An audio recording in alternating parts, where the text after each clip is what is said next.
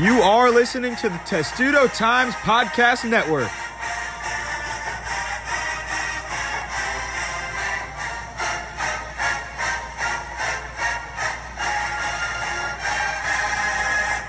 Welcome back to the Testudo Times Podcast. Matt Levine alongside Dylan Spilko and Lauren Rosh. A lot to get into today.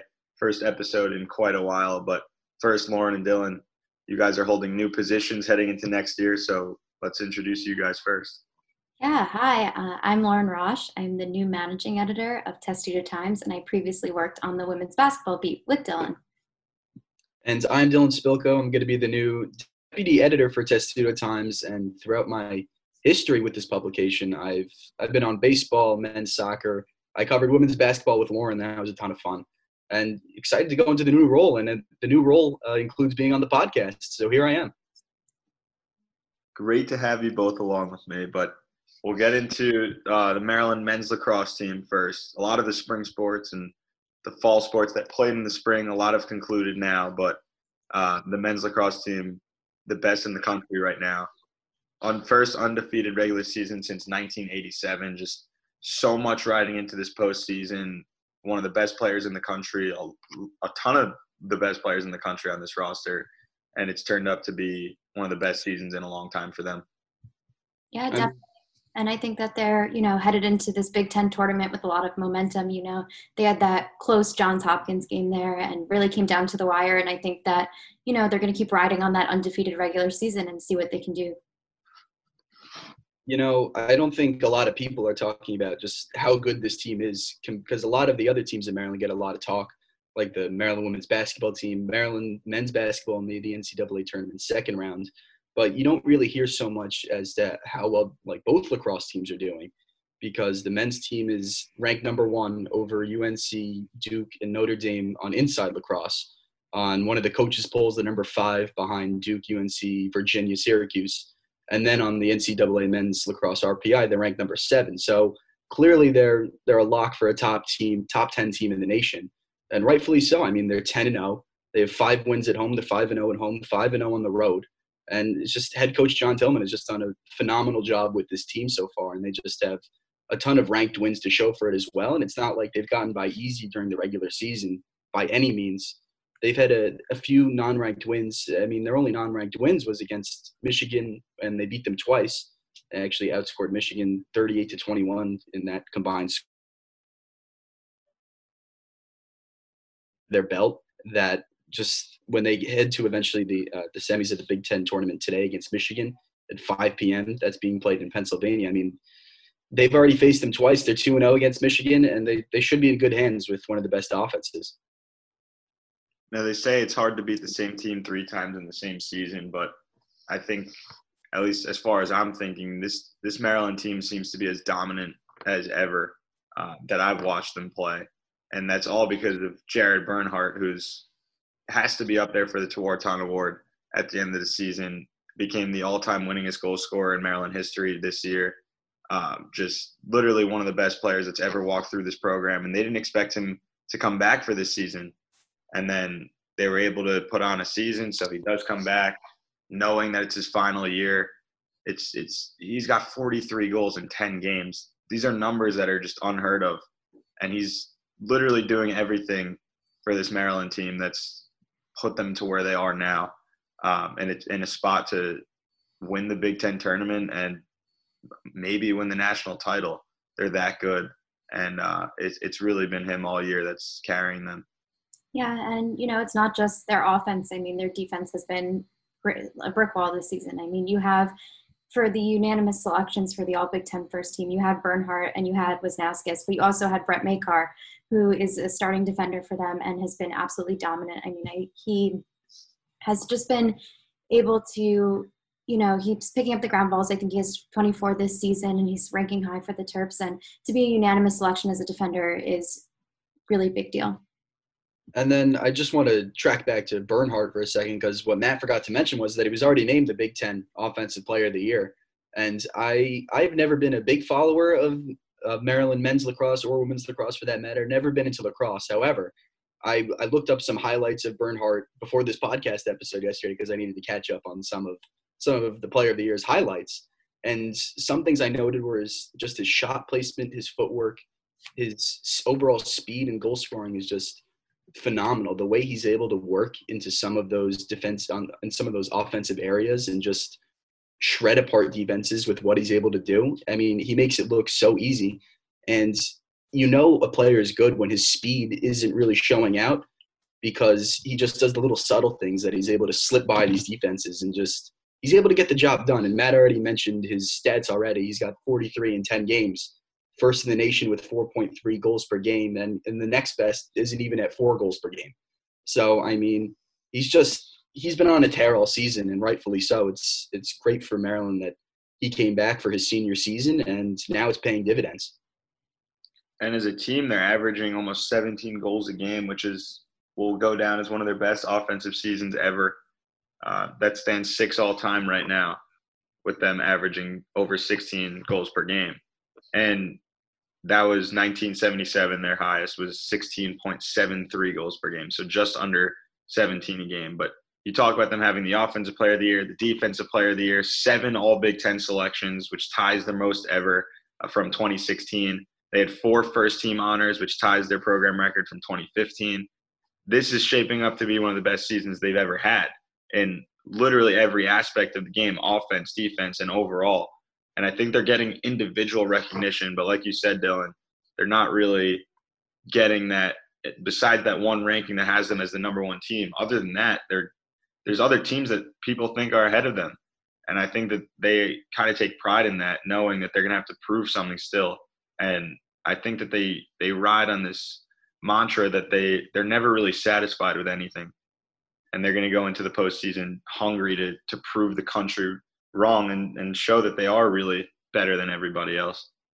Yeah, and you talk about kind of being, undermined a little bit. You were mentioning the Defensive Player of the Year, Nick Grill. Makar and Grill are the only defensemen who were selected to the first team. Everyone else is an attacker or specialist. So, and head coach John Tillman didn't even win the Coach of the Year honors for the Big Ten. It actually went to the Rutgers head coach. So the Scarlet Knights had, I think, an 8-2 record this season. So it just kind of goes into that whole, they're definitely not the underdogs. So they're ranked as the number 1 team in the country, and they've been playing incredibly, but they definitely have a bit of a chip on their shoulder headed into these postseason. Yeah, and just building off that, I mean, I just have some stats that I just want to relay. The Maryland is first in the nation in points per game. They averaged 27 over the last 10 games. They're first in scoring margin. They've had 166 goals for against 98 that have been scored on them. They're first in shot percentage, and they're second in scoring offense. They're only behind UNC. There's just so many factors to this team where it's going to be so tough to stop them. And I can't stop comparing them just mentally to the Maryland women's basketball team that was first in the entire NCAA in scoring offense that Lauren and I know very well. I mean, they scored the ball at will.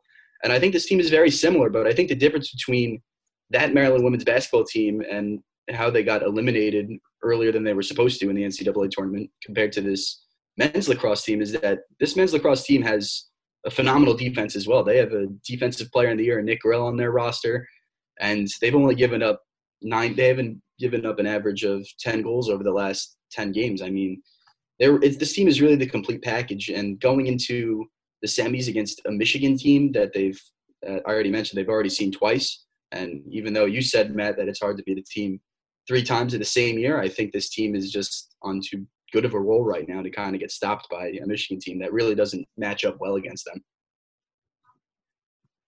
Yeah, I think, if you want to compare the men's and women's teams right now for lacrosse, kind of the theme of the season for the women's team is they've kind of had some trouble getting some consistency rolling. As good as they are, they've been a little bit inconsistent. When you look at this men's team, they've not had a problem with that at all. I mean, they've been utterly dominant, I would say. I think that their closest game was that final Johns Hopkins game, so they should have no trouble with that. And when you talk about the last time they faced Michigan, Maryland went down early in that game, and then they go on a 16-goal run. Like, that is just absolutely unheard of at this level in the sport.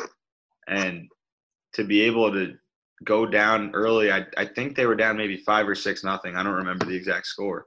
But then they just completely flipped the switch, and you score 16 straight goals. Not only does that give you momentum, but it also deadens whatever the other team is doing and completely takes air out of their ship. So I think that's incredible. They've shown resiliency throughout the year. If they're going down early, they come back and have a strong second half. It's not that they've just completely ran away with the game every game in the 10 games this season.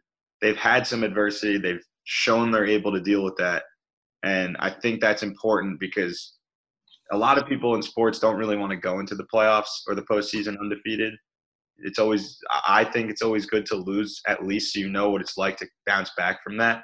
But this shows that they're able to fall down and then come back up within a game. And I think that's so important, the in-game adjustments that they've made. And then they blow them out 20-9 in their other game against Michigan. So it wasn't close the second time, but to be able to come back like that in a game is huge. And I think that will help them going forward. Two things from that statement. One, first of all, that thing about the undefeated team, you have to lose a game before the regular season's over. That's a bunch of baloney. That is not true. An undefeated team is an undefeated team. They're hard to beat. It's as simple as that. And then you look into that 16-goal run that you also mentioned.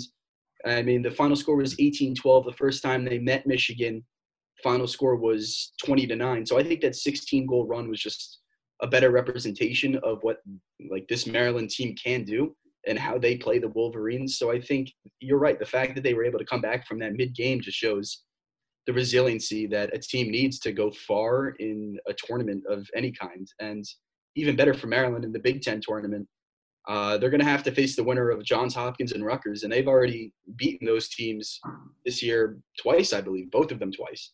So, I mean, the lineup in the bracket for Maryland right now is looking pretty good for Maryland men's lacrosse. I mean, I don't really see them losing in this tournament, and they're going to get a really high seed in the NCAA tournament. And this is another team that has a chance to win a national title again, like they did just a few seasons ago. And Bernhardt was on that team as a freshman, now as a senior. I mean, it seems like it's coming full circle for them to really make a run and go all the way. And just one player that we actually didn't mention was Daniel Maltz, he's kind of like the understudy to Bernhardt, but he's much more than that. He's tied for ninth for the highest goals per game clip.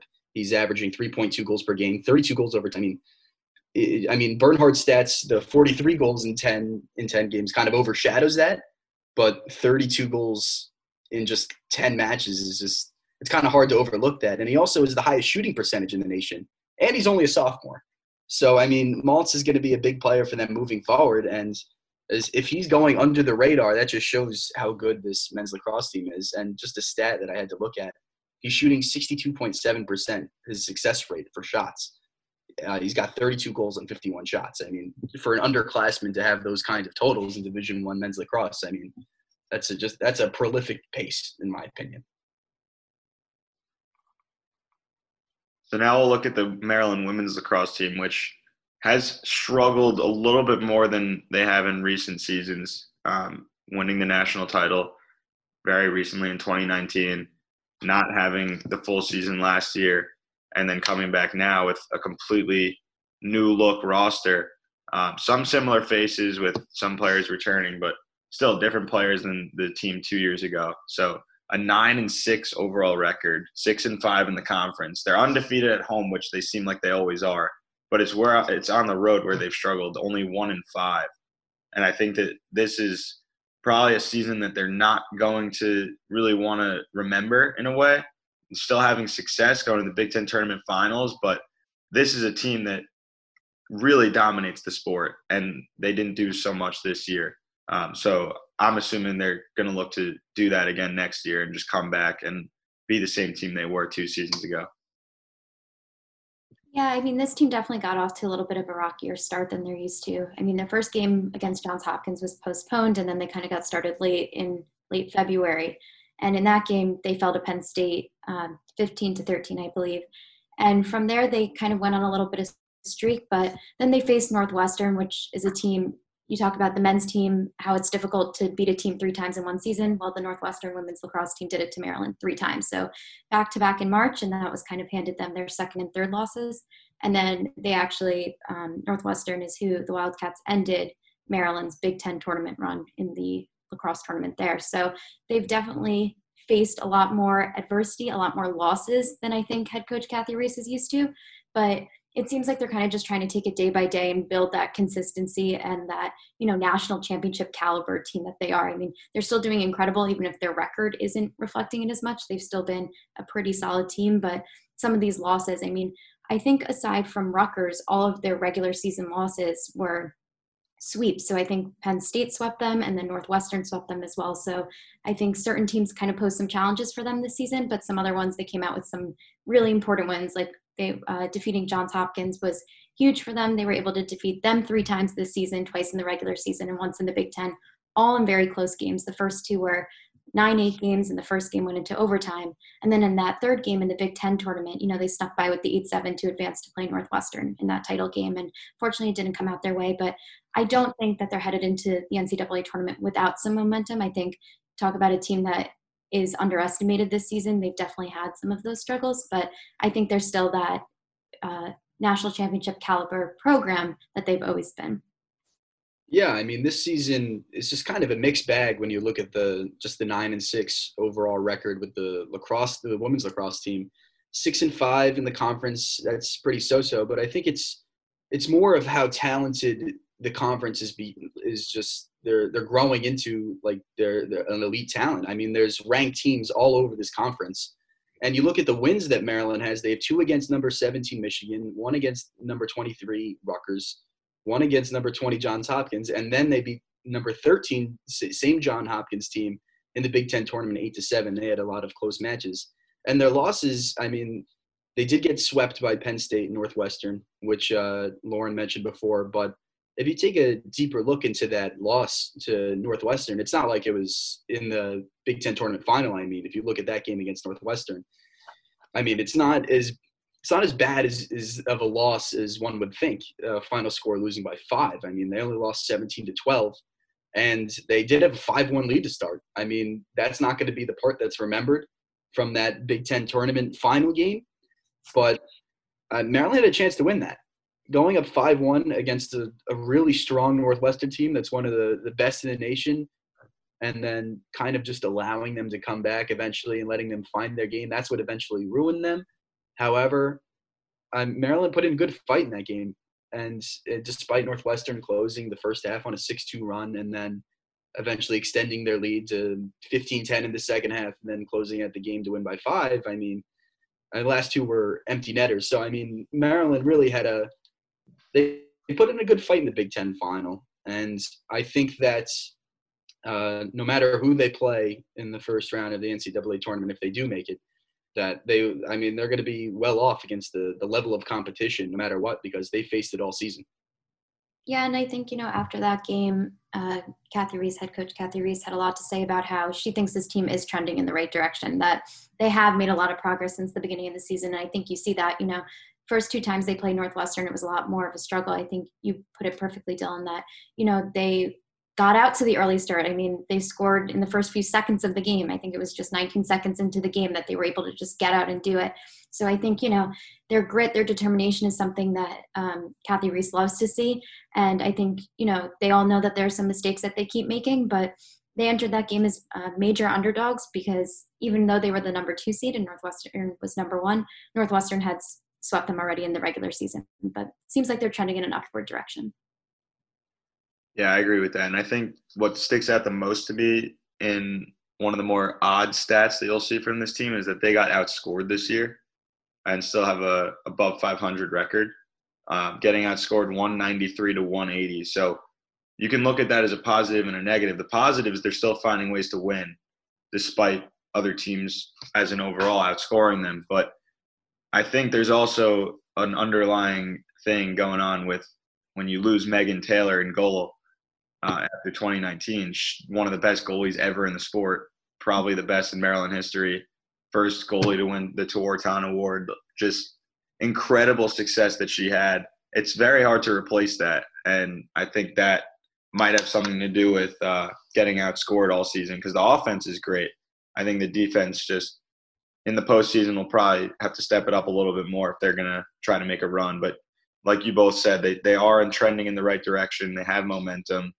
I think if the matchup favors them in the NCAA tournament, they're going to be in line to make a run.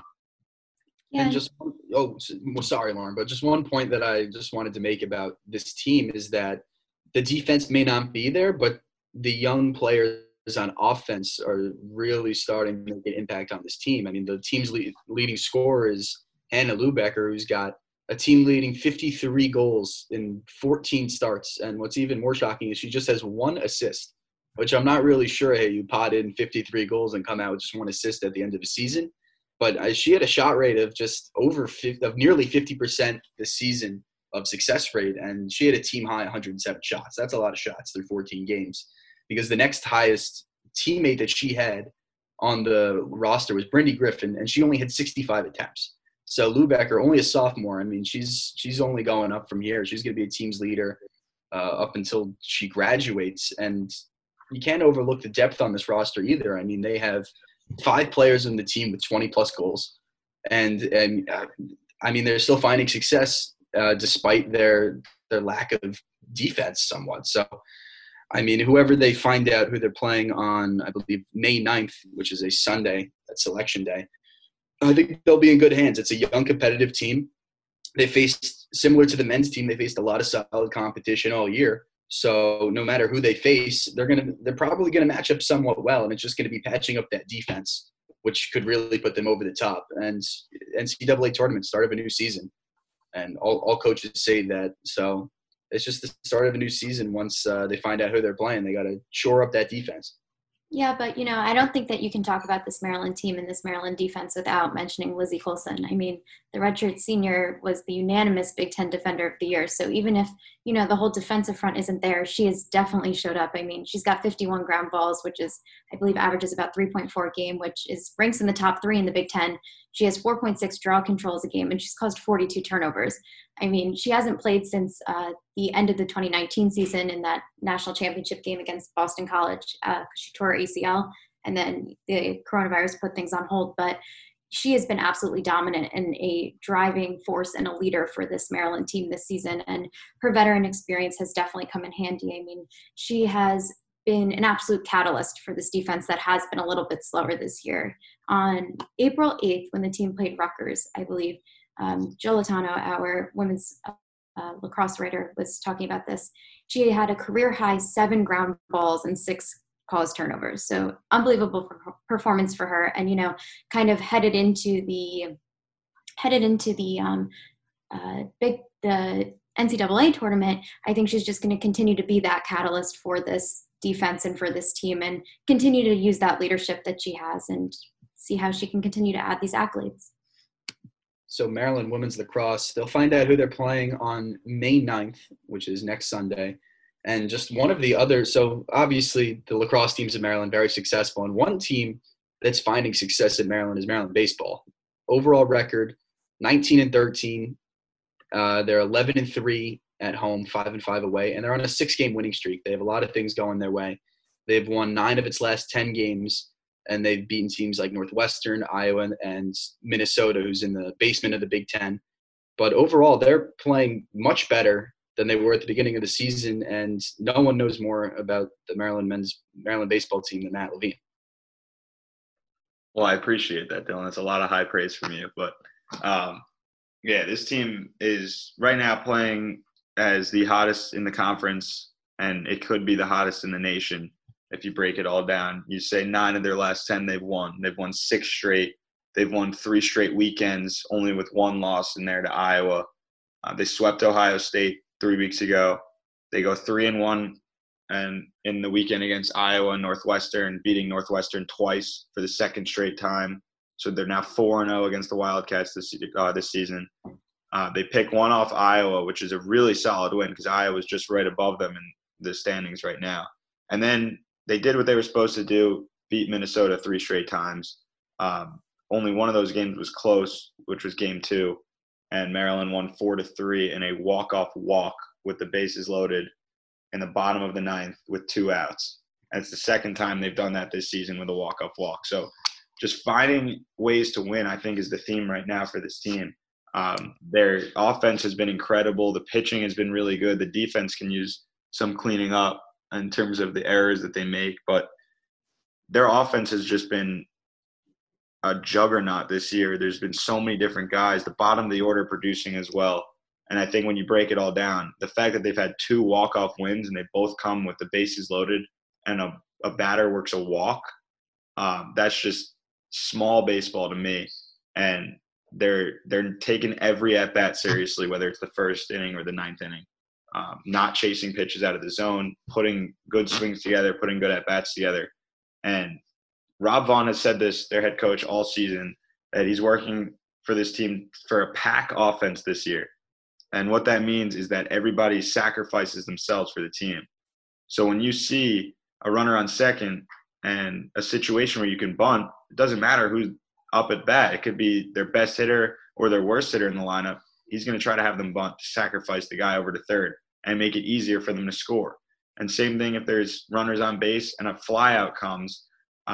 If it's not a sac fly, but the runner still tags up to third, there's an opportunity there that you get yourself out, but you're giving your teammates behind you opportunities to drive in the guys with better chances when you get closer to home with a guy on third. So just a sacrificing offense like that, I think, is so successful. And then the pitching has been incredible. So that backs up everything else. And this team has now put itself in a conversation. That's what they keep saying for the NCAA tournament. So a really good season they've put together and should be exciting the rest of the way with 4 weekends left. Yeah, and you talk about kind of that they put themselves in that conversation. I mean, I think it's important to note that in that first part of the season, they were just 2-6 in games that were decided by 2 runs or less. And in the second half of the season, they're 5-0 in those games. And that includes those 2 walk-off walks that you just referred to. So I think just being able to turn their season around is a huge statement for them. And to be able to put themselves in that conversation, as you say, really allows them to kind of continue to this stride with their confidence up. And I think that they're peaking at the correct time of the season for themselves. And now that Maryland sits in 5th place in the Big Ten, they're only 2.5 games back from Indiana at the top of the Big Ten. So just looking at the season now, for either Lauren or Matt, a question here. Despite whether or not they make the NCAA tournament, if they somewhat keep this run going but just barely miss the NCAA tournament, compared to where expectations were at the beginning of this year, would you call this season a success with just 4 series left? Yeah, I think if they make the tournament, it's a success because no Big Ten tournament this season, so they can't prove themselves there. And they did that in 2019. They were able to pick up a couple wins in the Big Ten tournament. Then they don't make the NCAA tournament. So to be able to start off the way they did last year, going 10-5 in the first 15 games, having Maxwell Costas bat .470 in 15 games, which is just unheard of numbers from him. And he's done that every year now. But the way they were going last year to then have that season cut short, that just takes so much momentum away from you. But then you have a year off of all of what they've done in the offseason is really showing now because a lot of guys struggled in the fall having not played for so many months. Like when you don't see a pitch for that many months, it's so hard to hit a 98-mile-an-hour fastball from Sean Burke. You're not going to want to hit that in practice. So the way they've now come into the season, struggled a little bit to start, like you guys mentioned, and losing those close games early on to then all of a sudden completely flip the script in the second half of the season. This is only a 44-game regular season, all Big Ten games. So there's no midweek games for them to get their jitters out or get the rust off. You're playing just Friday, Saturday, Sunday, and then you have a week off until you play again against a conference opponent. So every game is just so high motor, so intense. And it's tough to work on. Baseball is a sport where it's tough to work on stuff in practice sometimes because it's so situational. And you get that in a game more so than in practice. But the way they put things together has been incredible. So for them to make the tournament, I would say, is a success because they were projected to finish right around that 5-6 spot in the regular season before the season started. But when you look at the players that they have on this roster, you had Sean Burke named the Big Ten Pitcher of the Year in the preseason. You had Maxwell Costas named the Big Ten Preseason Player of the Year. But this is not by the conference. This is by different baseball outlets. But Jason Savacool, the freshman of the year in the preseason. So they're getting these accolades. And then you also have Costas, the first team All Big Ten, Burke, first team All Big Ten. So many different things. And it's not only them stepping up, it's other guys too. Bubba Alleyne in the outfield. Ben Cowell's leading the Big Ten in home runs now at 13, which absolutely came out of nowhere. Slugging percentage as well. He's slugging .718, and he's second in RBIs with 39. So they're getting production from other guys in those top three that I mentioned that got the preseason accolades. And I think if they're able to make that tournament, then I would say that the season is a success. If they finish right there in 5th or 6th and they don't get the bid, that's just going to be so devastating, I think, because they're doing everything right at this point. I mean, there's nothing they can do better than they are now. They've won 9 of their last 10, and they have 6 straight wins, and they're doing this at the end of the season. If they're able to continue even a little bit less of a run than this, but still win games and be above 500 the rest of the way, they're going to be in a good spot for this.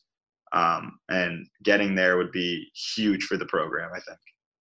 Yeah, and you talk about, some of those preseason accolades that they were collecting.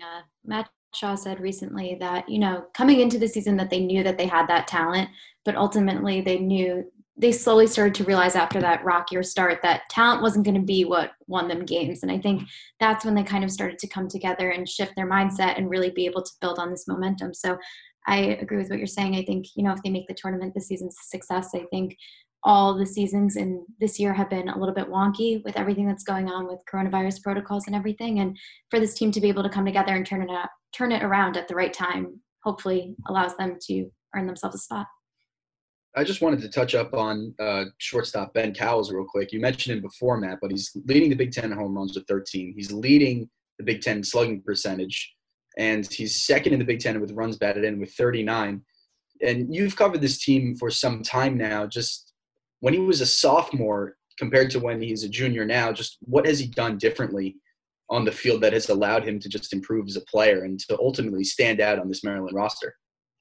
So even as a freshman, he was getting playing time at second base and starting in the lineup, but he batted somewhere between 7, 8, 9 in the order. And then A.J. Lee, who was their senior shortstop in 2019, he gets drafted by the Houston Astros after his Maryland career. And Cowles moves over to shortstop, and nobody really knew how this guy's going to produce. And again, he played in, I want to say, somewhere between 49 and 52 games, whatever they played in 2019. He played in almost all of them. And he hits 3 home runs in that entire freshman season, just 3. To where he is now, I mean, even last year you talk about it, he's a very solid defender at shortstop, but the offense just wasn't there in the 15 games, hit 3 home runs again.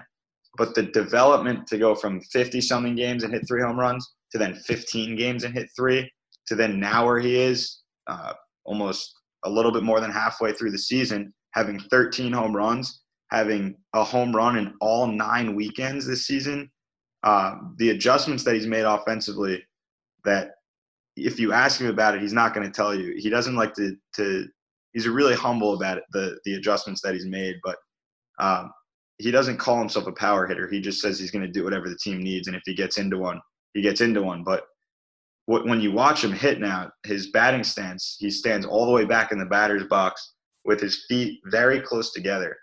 And that allows him to get more momentum when he takes that leg kick, that big leg step when the pitch is coming to then swing through the ball. You get more power generated from your back leg that way. And that's worked for him. And if you watch his swing, it's completely changed too. He doesn't chase out of the zone as much. He just sits fastball and waits for a fastball, knowing that he hits that better than a breaking ball. And Rob Vaughn really snuck him down in the order to start the season, batting 6th or 7th really to start.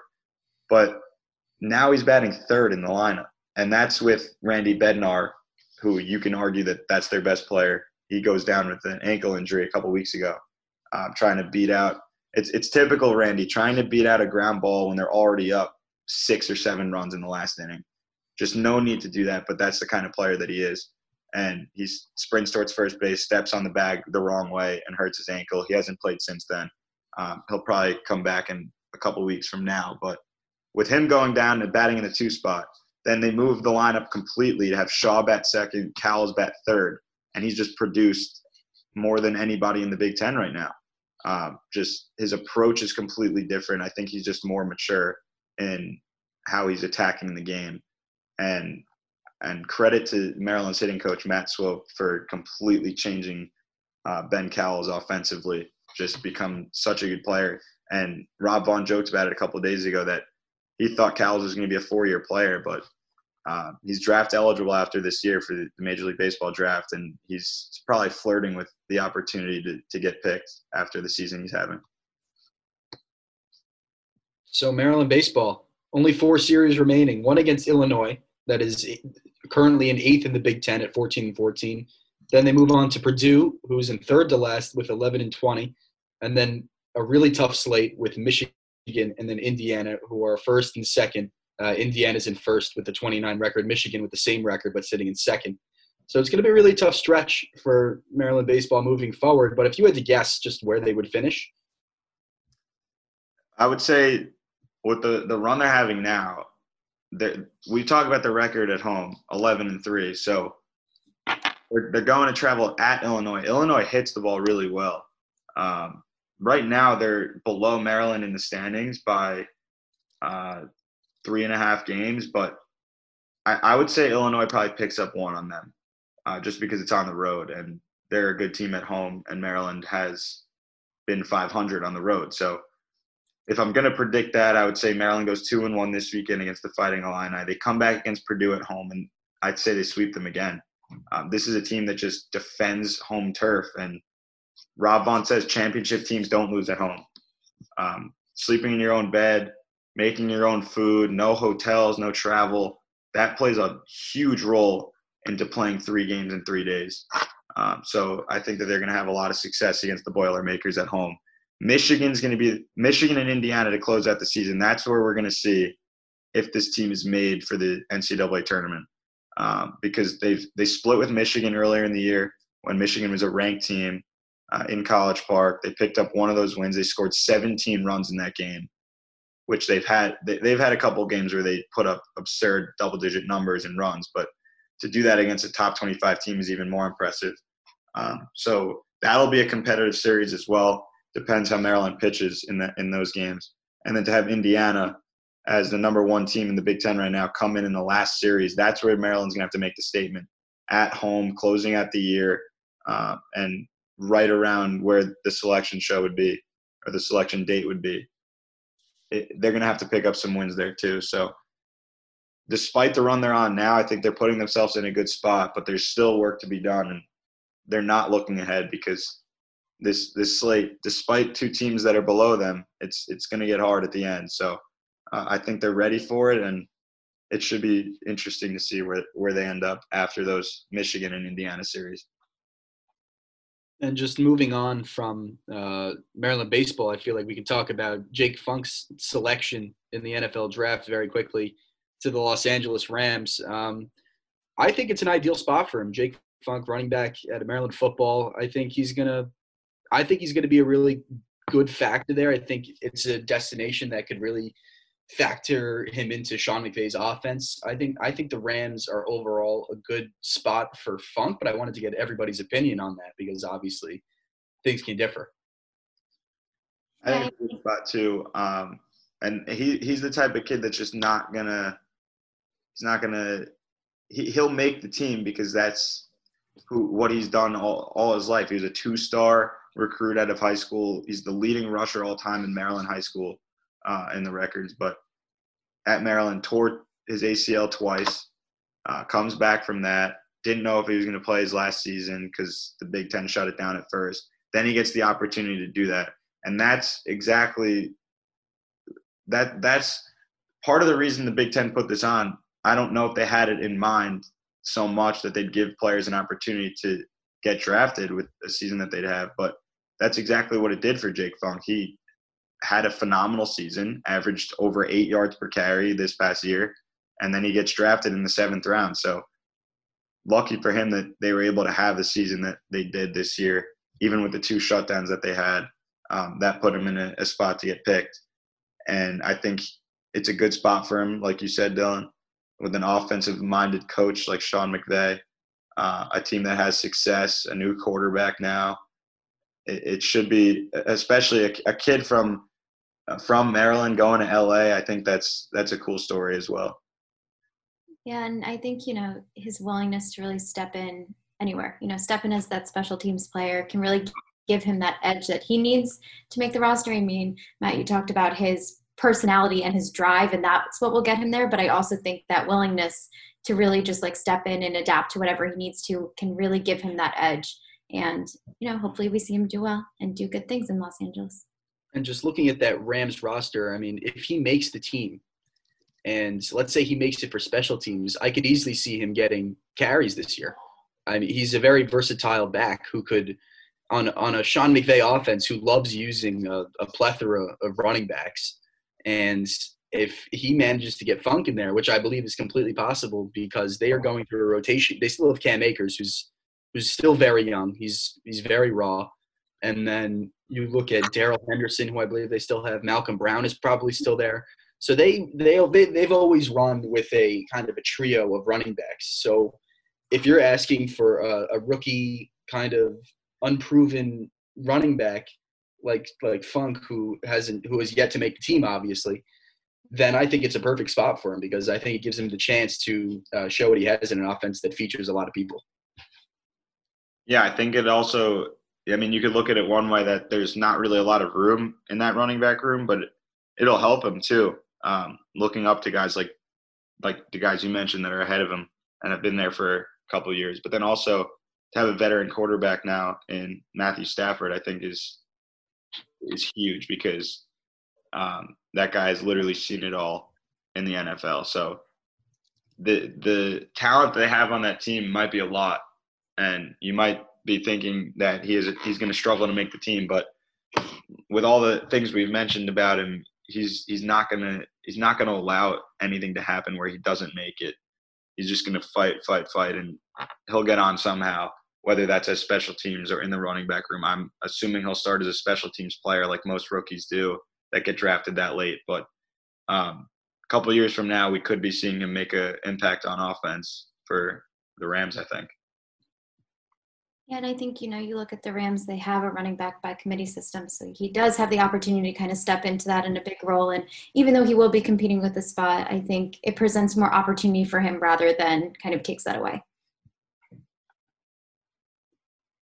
So that'll do it for this episode of the Testudo Times podcast. We really appreciate you guys joining us and listening. And we should be back maybe over the summer with some maybe NBA draft news, depending on what goes on with the Maryland men's basketball team, and just news in general closing out these spring seasons. But for now, we say so long. We thank you for joining us.